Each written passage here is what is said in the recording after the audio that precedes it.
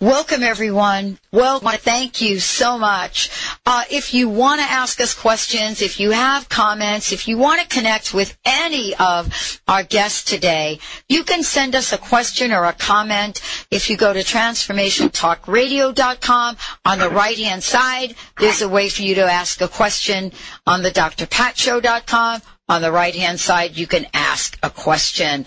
We are here live from the floor of One the Event. Now, you might be able to pick up some of the sounds that might be happening here in a few minutes because we have right next to us chanting going on, drumming going on. It's that time of day. Heather and I have been here live at One the Event, One the Gathering, One Becoming One. This is the dream and the vision of a Seattle firefighter that has come to be. We have been gifted by the presence of some of the most profound guests on the show today and yesterday. Tomorrow, I will do only but a few of the interviews, and then jumping in will be some incredible hosts not only from Transformation Talk Radio, but also from other networks. And so we'll tell you a little bit about that later. But right now, I've been waiting all day for this conversation. It's not something that I am very comfortable with, I will say, but I'll tell you, I've stepped in it here lately. Kat Tansey is joining us here today, author, educated, radio show host, and a catalyst for change. Now, I'm going to tell you a little bit about who Kat is. But more importantly, I want to tell you that there is a commitment and a compassion that each of us has. Empowering and promoting women has always been a significant part of her journey. And 4 years ago, she began collecting the wisdom of midlife women on her weekly talk show, Finding Magic in Midlife. Now, if you'd have told me that there is magic in midlife when I was younger, I don't know what I would have said to you. I probably wouldn't believe you. But I am so there right now. Magic is the perfect word for this because there's no other way to describe the way that I'm sitting here feeling. I will also say that being around a bunch of young folks here, I think they're getting a little dose of that midlife wisdom themselves. So I'm thrilled to have Kat joining us here today as this author, and so much of what she's done. Her first book was written as a novel, Winning the Change Game. You know, I thought for years that none of us can win the change game, but we're going to hear about that. She probably talked to a million people that say the same thing I did. And then the second book, Choosing to Be, Lessons in Living from a Feline Zen Master. And today, it is with deep gratitude and appreciation that I welcome her to this show. Someone that knows a lot about when the body gives up, but more importantly, how the soul moves forward. Kat, thank you so much for joining us here today. Welcome to the show. Oh, thank you, thank you. I am so delighted to be with you on this just amazing event. I told Linda that tomorrow is my birthday. I know. I was just going to break out in song for you. And I said, and I've been thinking about this whole thing and thinking, I wish there was a way that I could connect with people who were doing something really, really uplifting. And then I got this call. So here I am. Well, you know, this is so absolutely magnificent, and I can't thank you enough for taking time to join all of us here. The title of the show is The Exhilarating Freedom of Not Knowing. I want to talk about that in the context of your life. And what I mean by that is there's a pivotal question that I've asked just about everybody I've ever interviewed, and it goes like this. You know, Kat, here you are today, and so the question is, what are some of the challenges, what are some of the obstacles that you, Kat, personally have had to overcome to bring you to this very moment? Well, good question. I think as I look back on my life, I realize that I had very big obstacles from the beginning, but I didn't really understand what they were. and I'll just tell you that as a young child, I had an amazing father and mother, but for some reason, for reasons I didn't know at the time, he was threatened by me, and so he would humiliate me at every turn. And my mother, because she wanted to stay with him because her father had left them, the only way I could react was to laugh and pretend that it was okay. I could not leave because if I left, he'd say, I just can't stand it when you do that. I couldn't talk back because he'd say, I can't deal with you when you're like this. And then if he got upset and walked off, my mother would say, don't upset your father. Now, see, all this was going on in the background, and I didn't really understand it.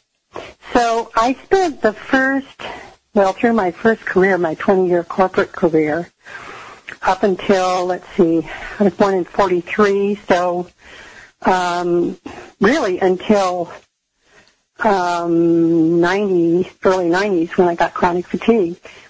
I was very driven. I was extremely smart.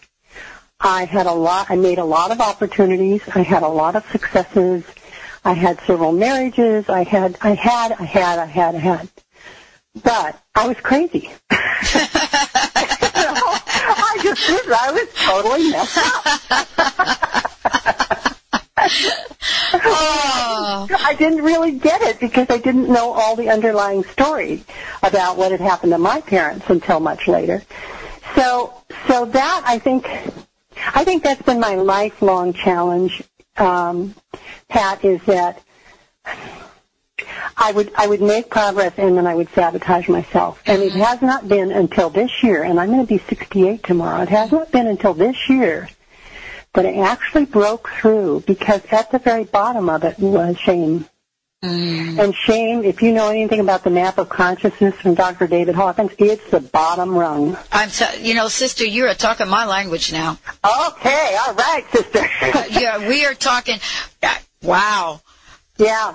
So, see, it just took me this long and I finally have. I literally, I did this marathon of emotional freedom technique, tapping. Yeah.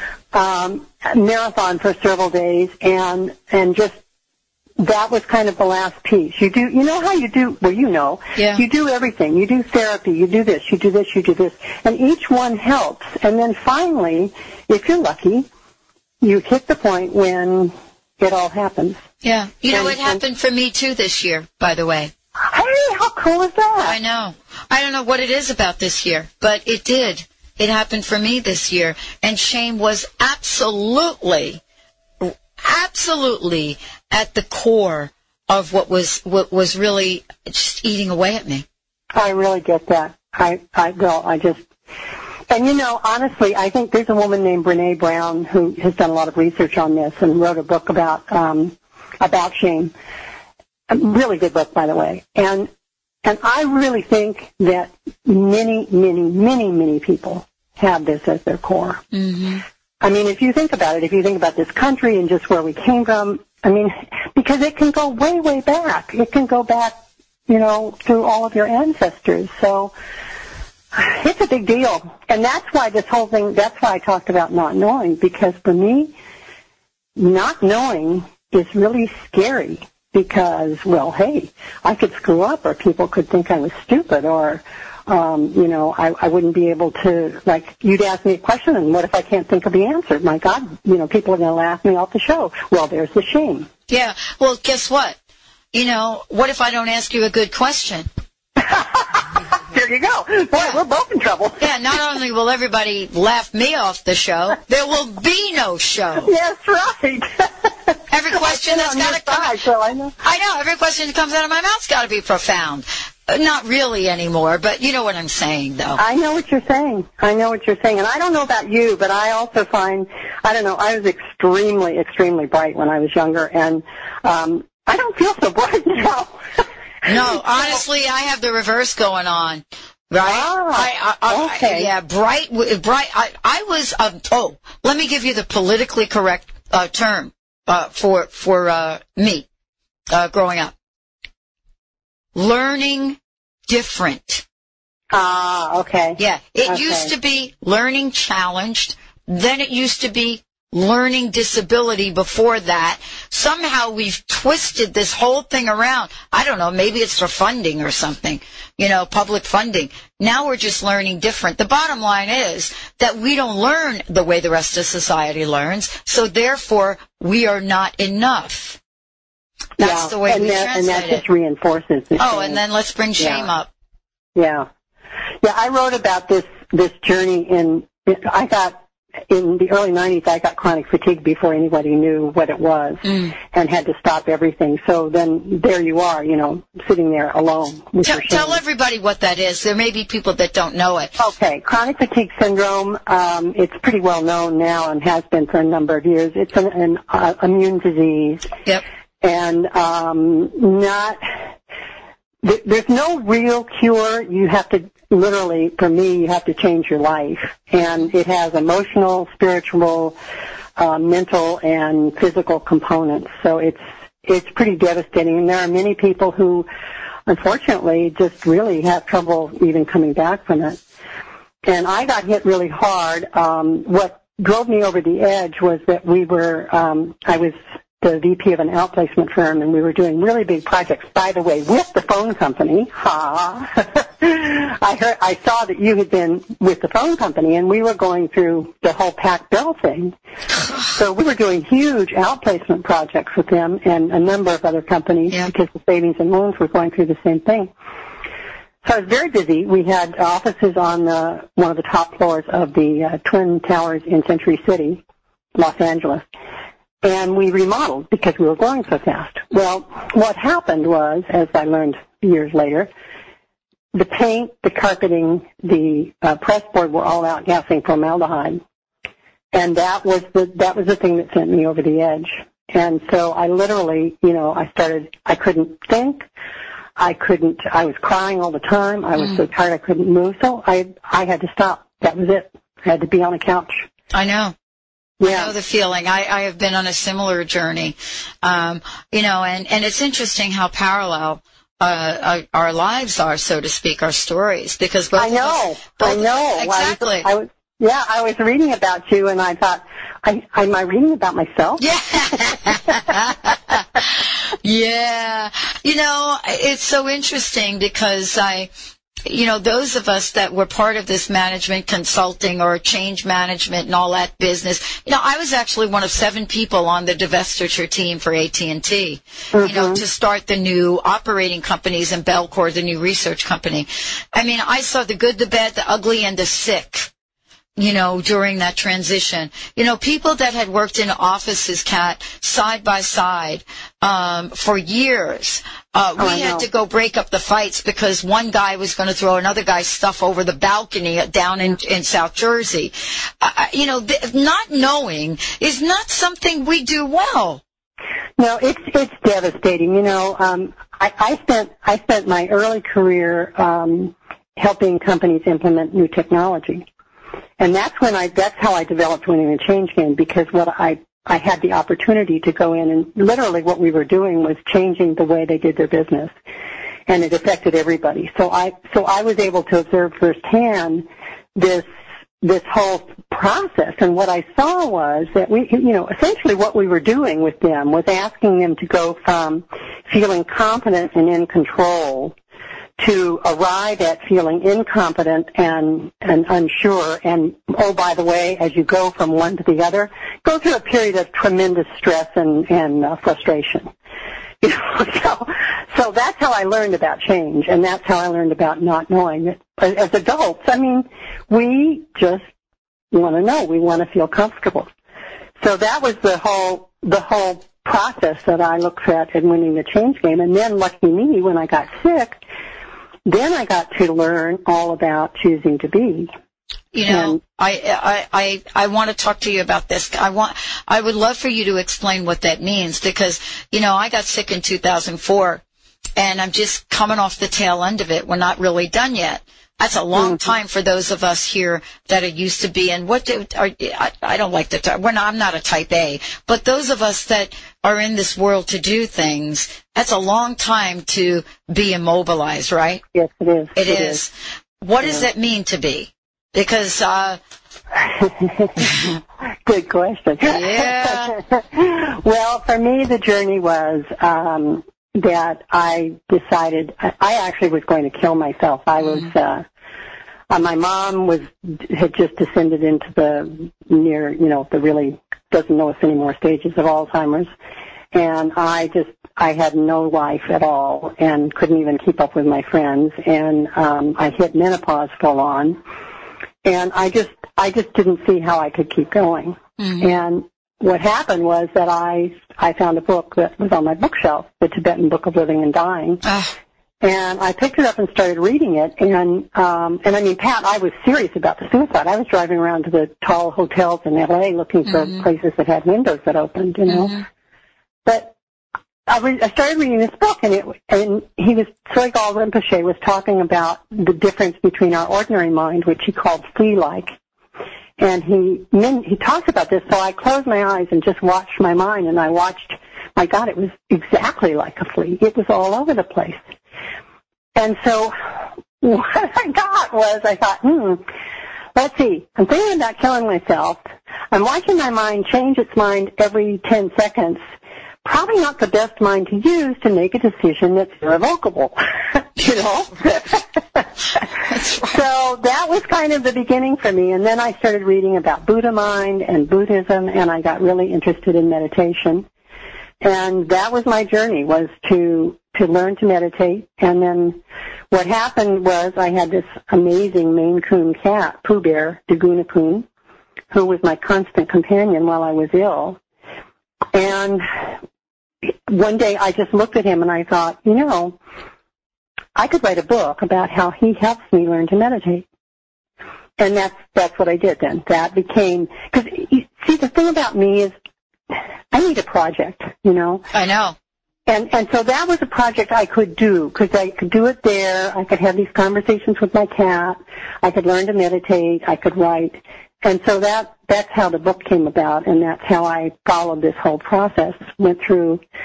I really talked about learning to meditate and dealing with the hindrances in meditation.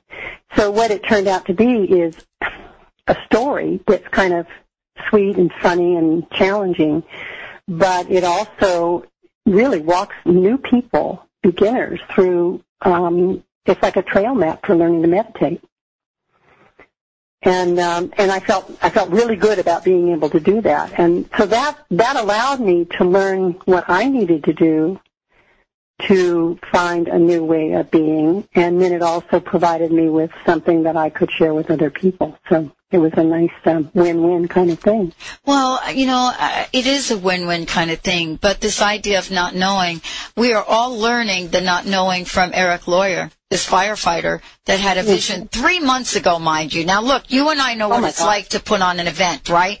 Right. Right, our corporate experience. Right. If you'd have walked up to an executive board and said, I want to put on a 3-day, full weekend, webcast, high technology, chanting, speakers, all of it, 3 months from the days of the event, how hard would they have laughed at you?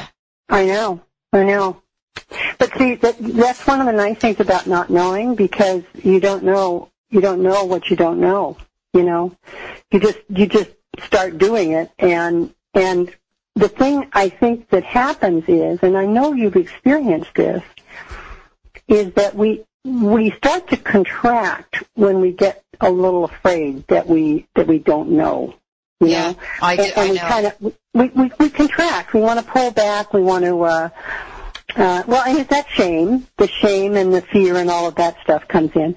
What I learned from Pema Chodron when I went to her retreat on fear, smiling at fear is what she calls it.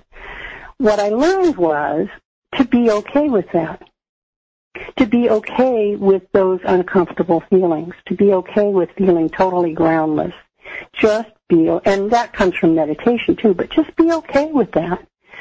Because if you're okay with it, you're not going to be contracted. you're going to be opening up like a lotus. And then once you do that, you see, then all that creativity and all of the wonderful things and the vibrating at a higher level, all of that good stuff happens.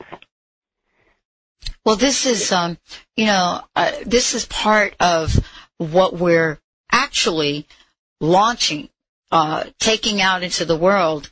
You know, I think my previous guest talked about what Eric is doing here and all the people that have said yes to this, including you. And I want to thank you so much, Kat, for saying yes to this. All of you that have said yes to having this conversation on a Saturday, very busy schedules, people that are just filled up on your own calendar.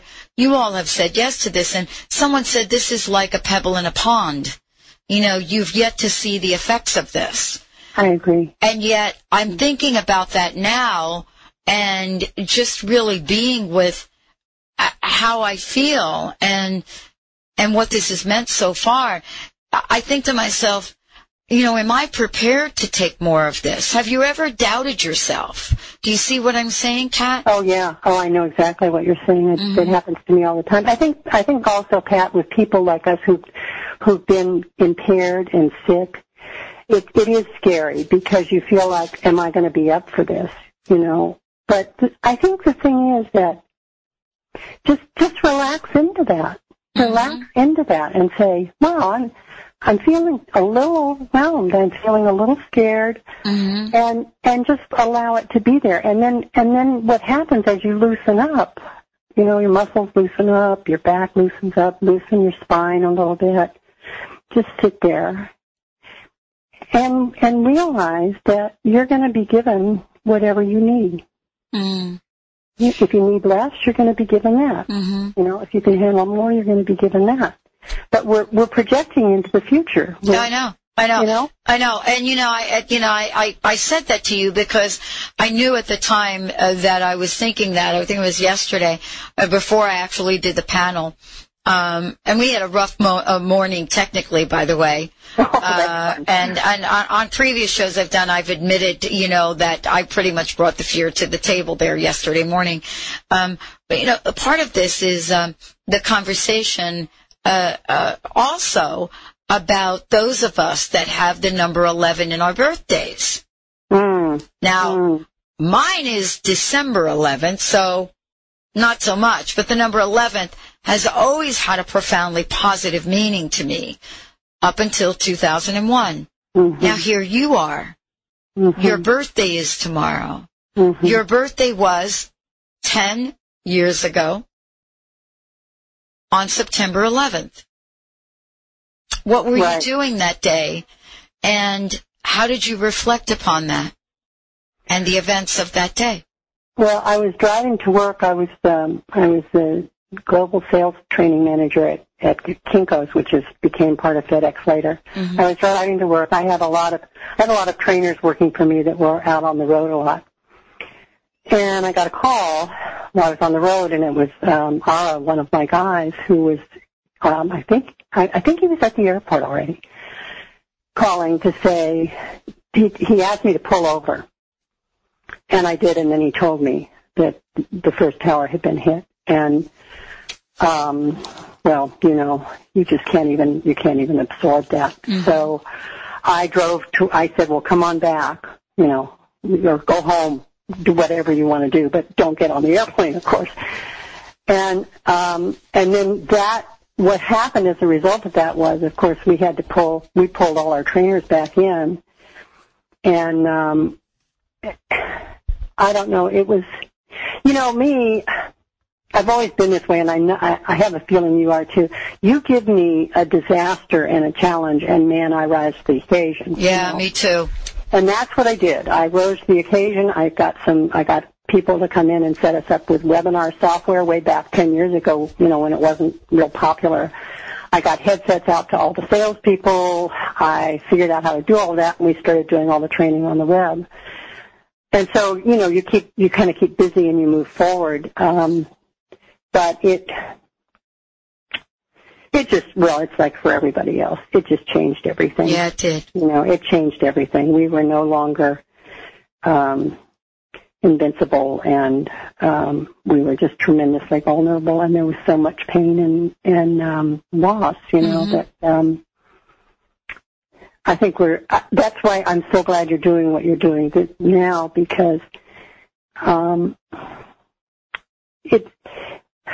don't want to say it's time to move on, because I think that's always a cruel thing to say for people who are Yes. really suffering, know. Yeah. But I think it is, we've been here before, we've struggled through many things, and I think we're at a time now where we have an opportunity, and that's what we're seeing happen. It's so amazing. I mean, I was never spiritual until I started becoming a Buddhist and meditating.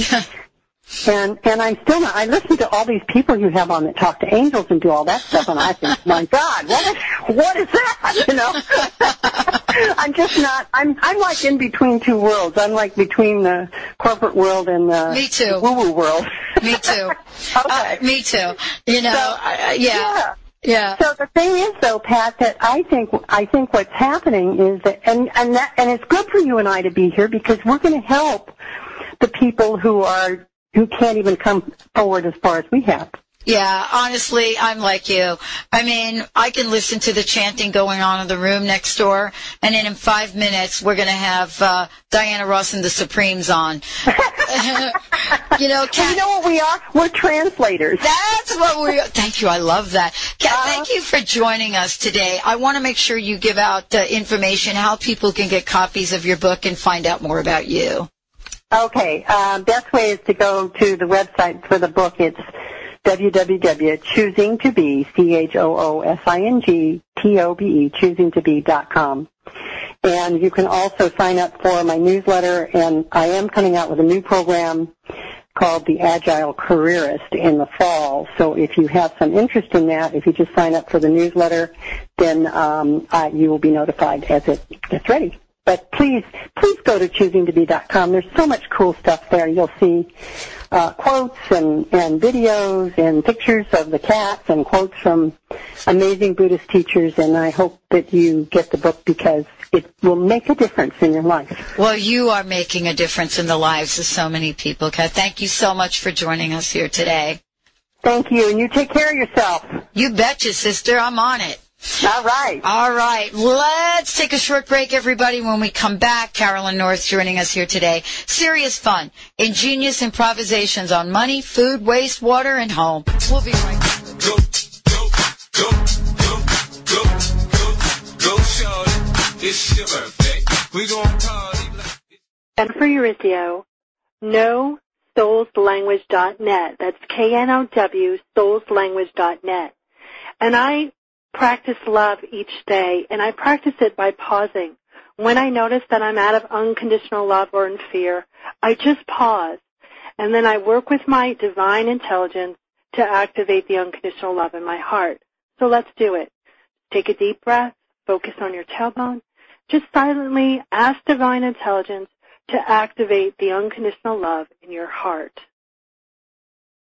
And after you feel that activation, then just silently offer that unconditional love first to yourself, then to your community and family, and then to the planet. And that's how I'm changing the world from the inside out. Thank you. This is Jennifer Urizio of Know Souls. Hi, this is Susan Smith-Jones talking to you. My website is susansmithjones.com. And one of the best ways I have found to live a more loving lifestyle and to give up fear is to start taking loving care of your body. See, when we realize that we have this powerful spirit within us, we begin to see beauty all around us instead of ugliness. We see love instead of hate. We see health instead of sickness. And your life in all of its magnificence is a result of how you feel about yourself. So start today, this weekend, and take more loving care of yourself by eating a better diet, getting more sleep, keeping your stress levels down, spending some time in nature, and also making sure you exercise every day. You might want to read my new book, Walking on Air, your 30-day inside and out rejuvenation makeover. because it will help take you from an ordinary life to an extraordinary life filled with love. Thank you so much. Don't forget to